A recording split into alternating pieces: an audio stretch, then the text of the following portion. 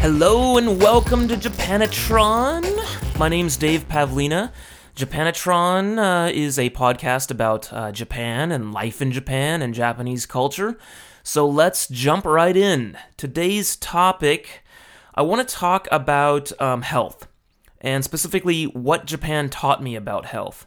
And these are things since moving to Japan, these are things kind of embedded in Japanese culture that I think are pretty healthy practices.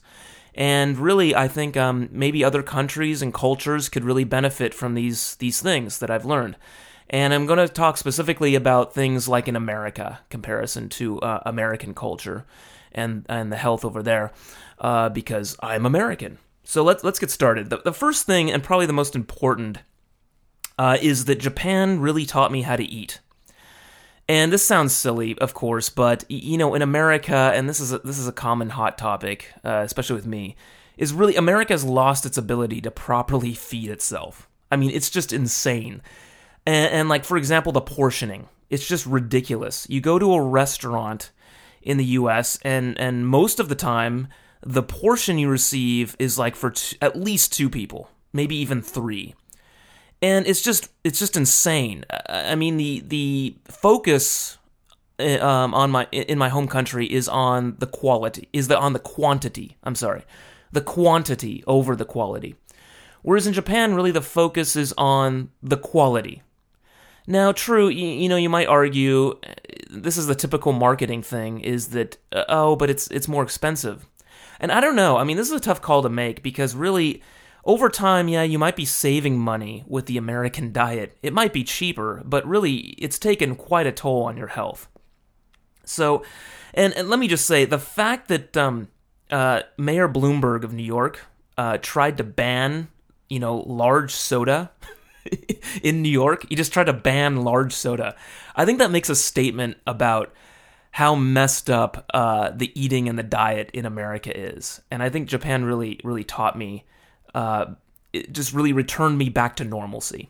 Okay, number one, the portions in Japan are more normal. Okay. Second of all, they also are really into family-style meals. And this is pretty cool because it's not just your own plate. You know, you get to share, and you might get to try a wide variety of dishes. So instead of just ordering one thing like steak and potatoes, you get to try tons of other dishes. So like maybe it's almost like a Thanksgiving dinner. And in a way, I think that actually kind of maintains the portion a little bit better because, number one, the plates in Japan, physically, the plates are actually just smaller. So you're not going to load up this giant plate that's like a serving platter of food. You know, you'll take, you know, a little bit at a time from this family-style meal, and there's not as much pressure to just finish everything that's on your plate. Because you're kind of dishing it out in these smaller little plates. It's almost like an appetizer-sized plate, and this is really common in Japan. Of course, another reason, and I've touched on this before, is the fish and rice base. I mean, that's just really a good way to. This is a great base for a healthy diet. Fish and rice. You can't really go wrong with that. So the other thing that Japan does well, and this is especially in big cities like Tokyo, is they don't have the culture of like stocking up at Costco, you know, and just filling your massive refrigerator with like a month or 2 of food, which is then stored for long periods of time before consumption. This is kind of the American style, you know, the SUV, you go drive down to Costco on the weekend and you got food for the next 2 months. Big cities like Tokyo, they don't have this culture. And, you know, I'm going to go out on a limb and say probably cities like New York don't have this culture either because they have that really dense city center with a really great public transportation system. So they got it kind of more the mom and pop system, the smaller shops. You buy it and you eat it that day. And I think that's a good idea because the food is going to be fresher, you're not storing it as long, and really you can't go wrong with that again. So there's number one. Japan taught me how to eat. Another thing, number two, Japan got me into tea culture. Oh my god, how great is this? I was missing out so big time. And really, if you've never lived or experienced a country with tea culture, especially Eastern tea culture, you're really missing out. I mean, this is insanely great. Let's see. My favorite teas, jasmine and oolong. Oh my god. I mean, again, you cannot go wrong with tea. It is 0 calories, 0 calorie hydration. And in the East, unlike I'd say in the West, they almost never sweeten the tea. And that's really a tragedy in the West, is, you get this passion fruit iced tea, and it's sweetened or something. Now, a lot of restaurants in the U.S., especially in places like California, the health conscious California, they're giving you the unsweetened passion fruit tea and all that. But I would say just in general in Japan, there's just better and stronger tea culture here. You find tea in half-liter bottles, in vending machines all over the place, and really not so much soda. There's not really the pop culture, pardon the stupid pun, that the U.S. has in Japan. Coffee is popular here, though, and coffee always gets a bad rap as, they just say tea is just better for you. But, coffee is 0 calorie unless you, dump tons of sugar and milk and whatever in there. But I would just say the tea culture in Japan is really awesome, and it's really I've really gotten into it. And it's really interesting because in Japan you can just chug a bottle of tea, like during a workout or something like that. And I've really never thought of doing that ever in the US. I think most Americans would find that kind of odd to like chuck a bottle of tea. Chug. Sorry, messed up on my verbs there again. Chug a bottle of tea, like after an exercise workout or something. So, if caffeine is a concern, which it is if you like tea, because jasmine and oolong both have caffeine, there's also this tea called mugicha, which is based on wheat, which is heavenly, and it's often given to kids. And I remember when I took my 2-year-old daughter to the U.S., people were just really shocked by the fact that she was drinking wheat tea. They're like, "What is she drinking?" She's like, "She's drinking tea." Because the typical little kid drink in the U.S. is like apple juice, which is fine. It's fruit juice, but it is loaded with calories, and it still is sugar. True, it's like quote unquote natural sugar, but it is still sugar. And you're raising kids on sugar. You're getting them into the sugar, which then the next step, it's almost like apple juice is a gateway drug, which then leads to like soda, and then it's all downhill from there. I mean, it's just a culture of just way too many calories. Whereas if you have a culture of tea, it's 0 calorie hydration, and you raise kids on tea. And as odd as it sounds to a culture like the U.S., which it was odd to me for a while, tea is awesome. It is just awesome. And it's just so versatile. There are herbal teas and caffeine-free teas and all these kind of things that the East does that the West just kind of pigeonholes tea into this kind of category. Whereas I think Asia in general just does, hey, tea is just for everything. It's just way more versatile. So tea, you gotta love it. Moving on, number 3. Japan really got me into gargling. Japanese people love this. They love gargling. And you often hear like old Japanese men just doing it in the most loud and obnoxious manner possible. And they're really into gargle culture. They love this. They're big believers in it. And I don't think it's necessarily for the teeth and mouth hygiene, like what I associated gargling with in the U.S., but really like general health, things like preventing colds and things like that for gargling. And specifically, they sell this dark brown gargle. I think it's dark brown because it's based on iodine. I'm going to go on a limb and say that. And you mix this stuff with water, and you gargle it. And it does taste medicine-y. I will say that. It's not like Listerine. Listerine is medicine-y, like the old school, traditional, that golden color Listerine. It does have a medicine-y taste, but it's not overwhelming because it is diluted. And Japan really, in general, doesn't do like those strong flavors of stuff. They don't really have the strong chemicals that the U.S. is really a big fan of. So, it is. I have gotten used to it. And they say that in Japan, when you feel a cold coming on, they say to start gargling this stuff like crazy. And I gotta say, this stuff works. There have been a number of times where I've felt, like that feeling like, oh my God, I think I'm coming down with a cold. You're just on the brink. And if you don't do something quick, it's just gonna turn into a full-on cold and you're screwed. And in the US, people would usually say load up on vitamin C. And this is a common thing, and I think this is kind of bullshit. Because I remember at UCLA sitting in a statistics class, and the teacher ran through this statistical example talking about vitamin C and colds, and he proved through statistics that it was bullshit. And I kind of agree with that, because vitamin C just doesn't seem to always do it. I think it's just kind of one of those things that's an urban myth. But with the gargling, I really do think it works, and Japan has converted me. I am also a big believer in gargling. And I sound like an old man saying this, but I really wish in the U.S., I'm sure you could find it if you really looked at maybe at an Asian store or something, that brown gargle, because it's incredible. And it's cute because in traditional Japanese style, they put like this cute little anime character on it. This it's like a hippopotamus, and his little like hippopotamus baby, and they're both gargling this stuff. I'm a big believer in it. Gargling, hell yeah. Good for you, Japan. You've converted me. Okay, number 4, moving on. Socialized medicine. This one's kind of controversial because, especially as an American, I'm really into individual freedom.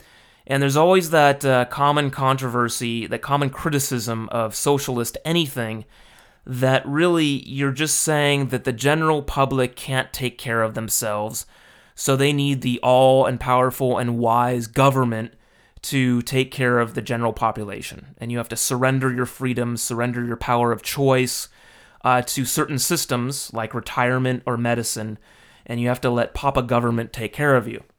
And that's a common criticism, and I share that criticism, especially when it comes to retirement. If it's one thing I miss about the U.S., it's the power I have over my own retirement savings.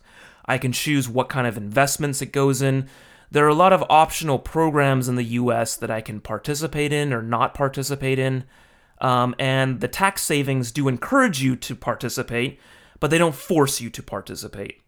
And when I am participating, I have a lot of control over where my money's going, and I can see how my money is doing and if it's growing or whatnot. So there's the common criticism when it comes to anything that's socialist. However, when it comes to medicine, I will say that the general advantage of socialist medicine that I've noticed from living in Japan is that people just kind of get on your ass. It's almost like socialist medicine is like a nagging mother. It just kind of nags you about getting health checks, about losing weight, and they just kind of get on your ass about stuff. And in a way, it's good, because it just kind of gives you a good kick in the ass, So I'll give you some examples. Number 1, every year at my office, we have a yearly health check. And the office manager sends out an email to everybody that says, you got to get your yearly health check. This is where we're doing it. Call this number. Here's what you got to do. You got to sign up, blah, blah, blah. Postcards will come from the city office sometimes. Free health check. You can get a free health check. Also during flu season, which is, like right now, the HR woman will send another email out at her office saying, hey, you can get your flu shot. And this is all, by the way, paid for by the company or the government, so it's really zero cost. So there's really no reason not to do this. And they kind of, there's these emails and postcards that just keep coming, and they kind of pester you. And really, the company, I believe, is required to basically encourage you to get your health check. I do not know what happens if you do not get your health check. I don't know what happens. So they just kind of keep pressuring you with all this obnoxious spam type stuff to just get your body checked out every year, get a flu shot, and blah, blah, blah. So when you go to the health check, and I'll never forget this, every year I go to the health check, and it's very socialist. I gotta wear like the same pajamas.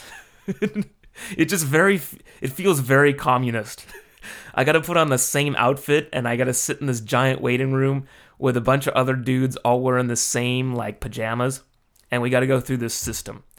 And one step is I gotta pull up my shirt, and then some nurses, like it seems like 2 or 3 of them, I don't know why they need so many, they measure my belly to see how overweight I am. They literally just put a measuring tape around my stomach.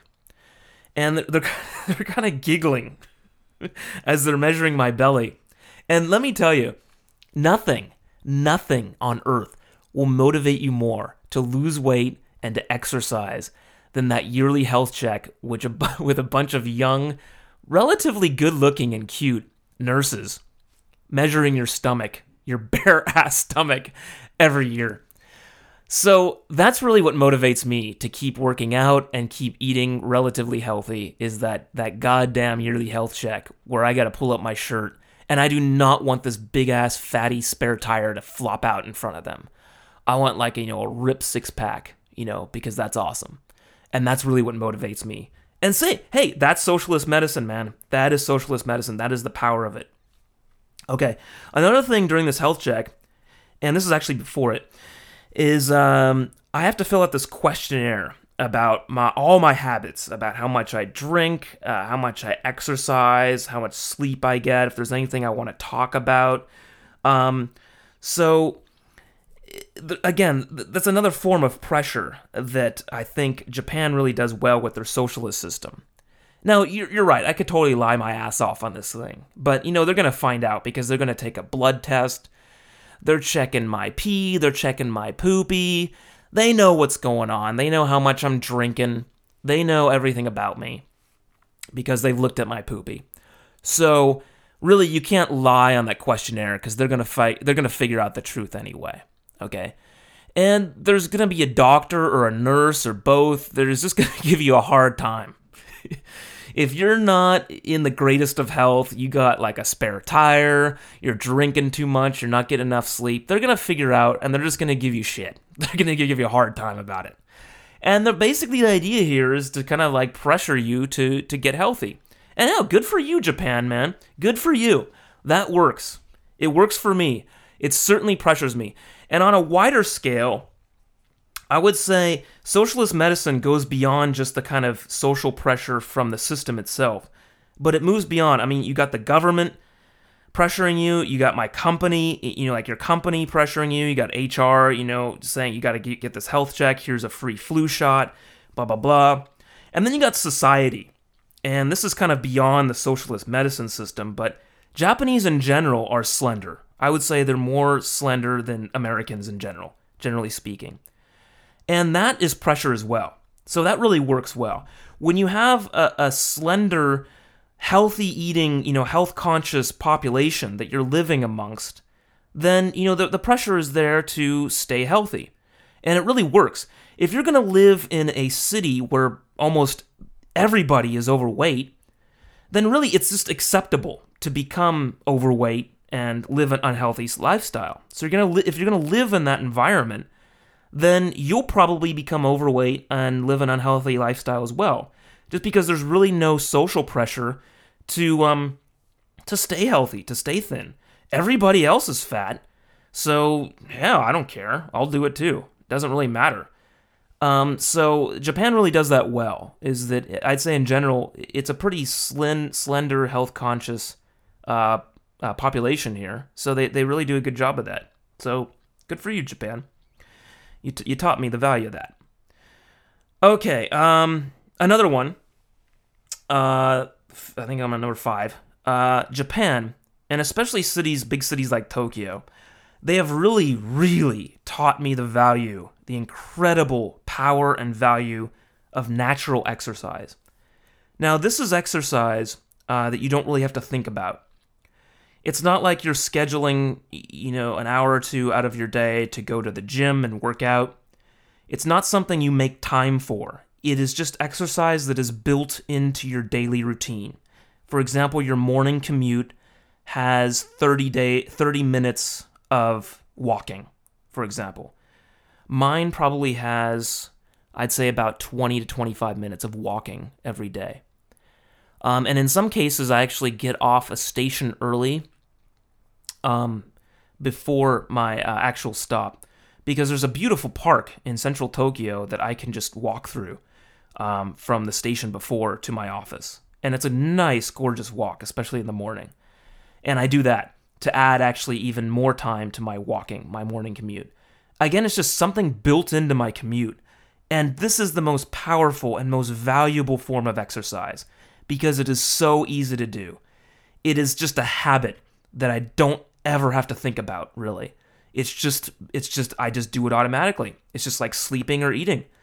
And it's brilliant. And I think other cities, especially cities with really great public transportation, have this. So I'm not saying this is particular to Japan or even Tokyo. I'm sure cities like New York with great public transportation have this as well. Cities like LA, hell no. Hell no.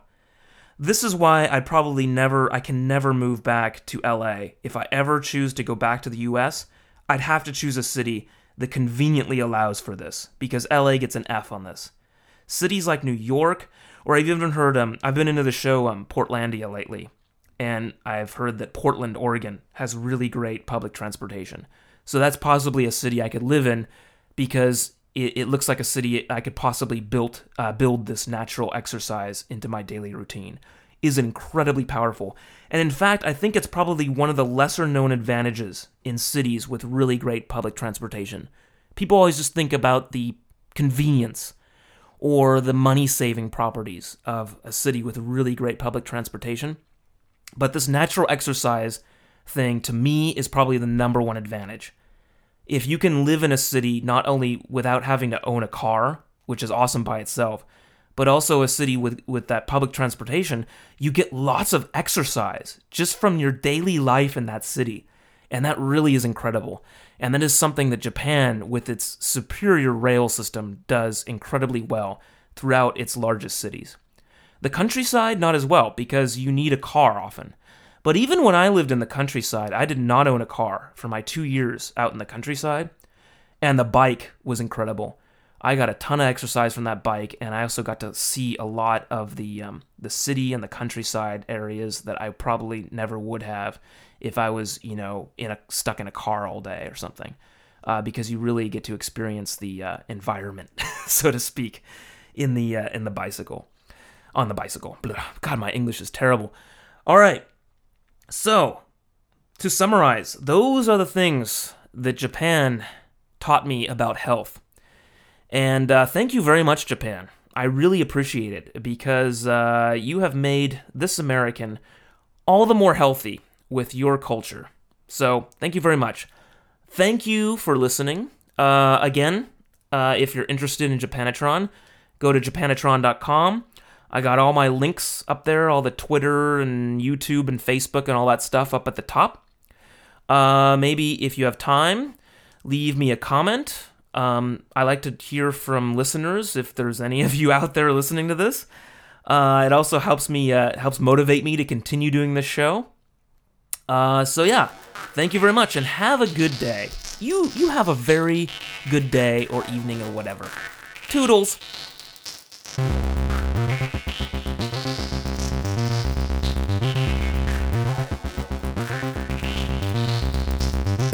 Welcome to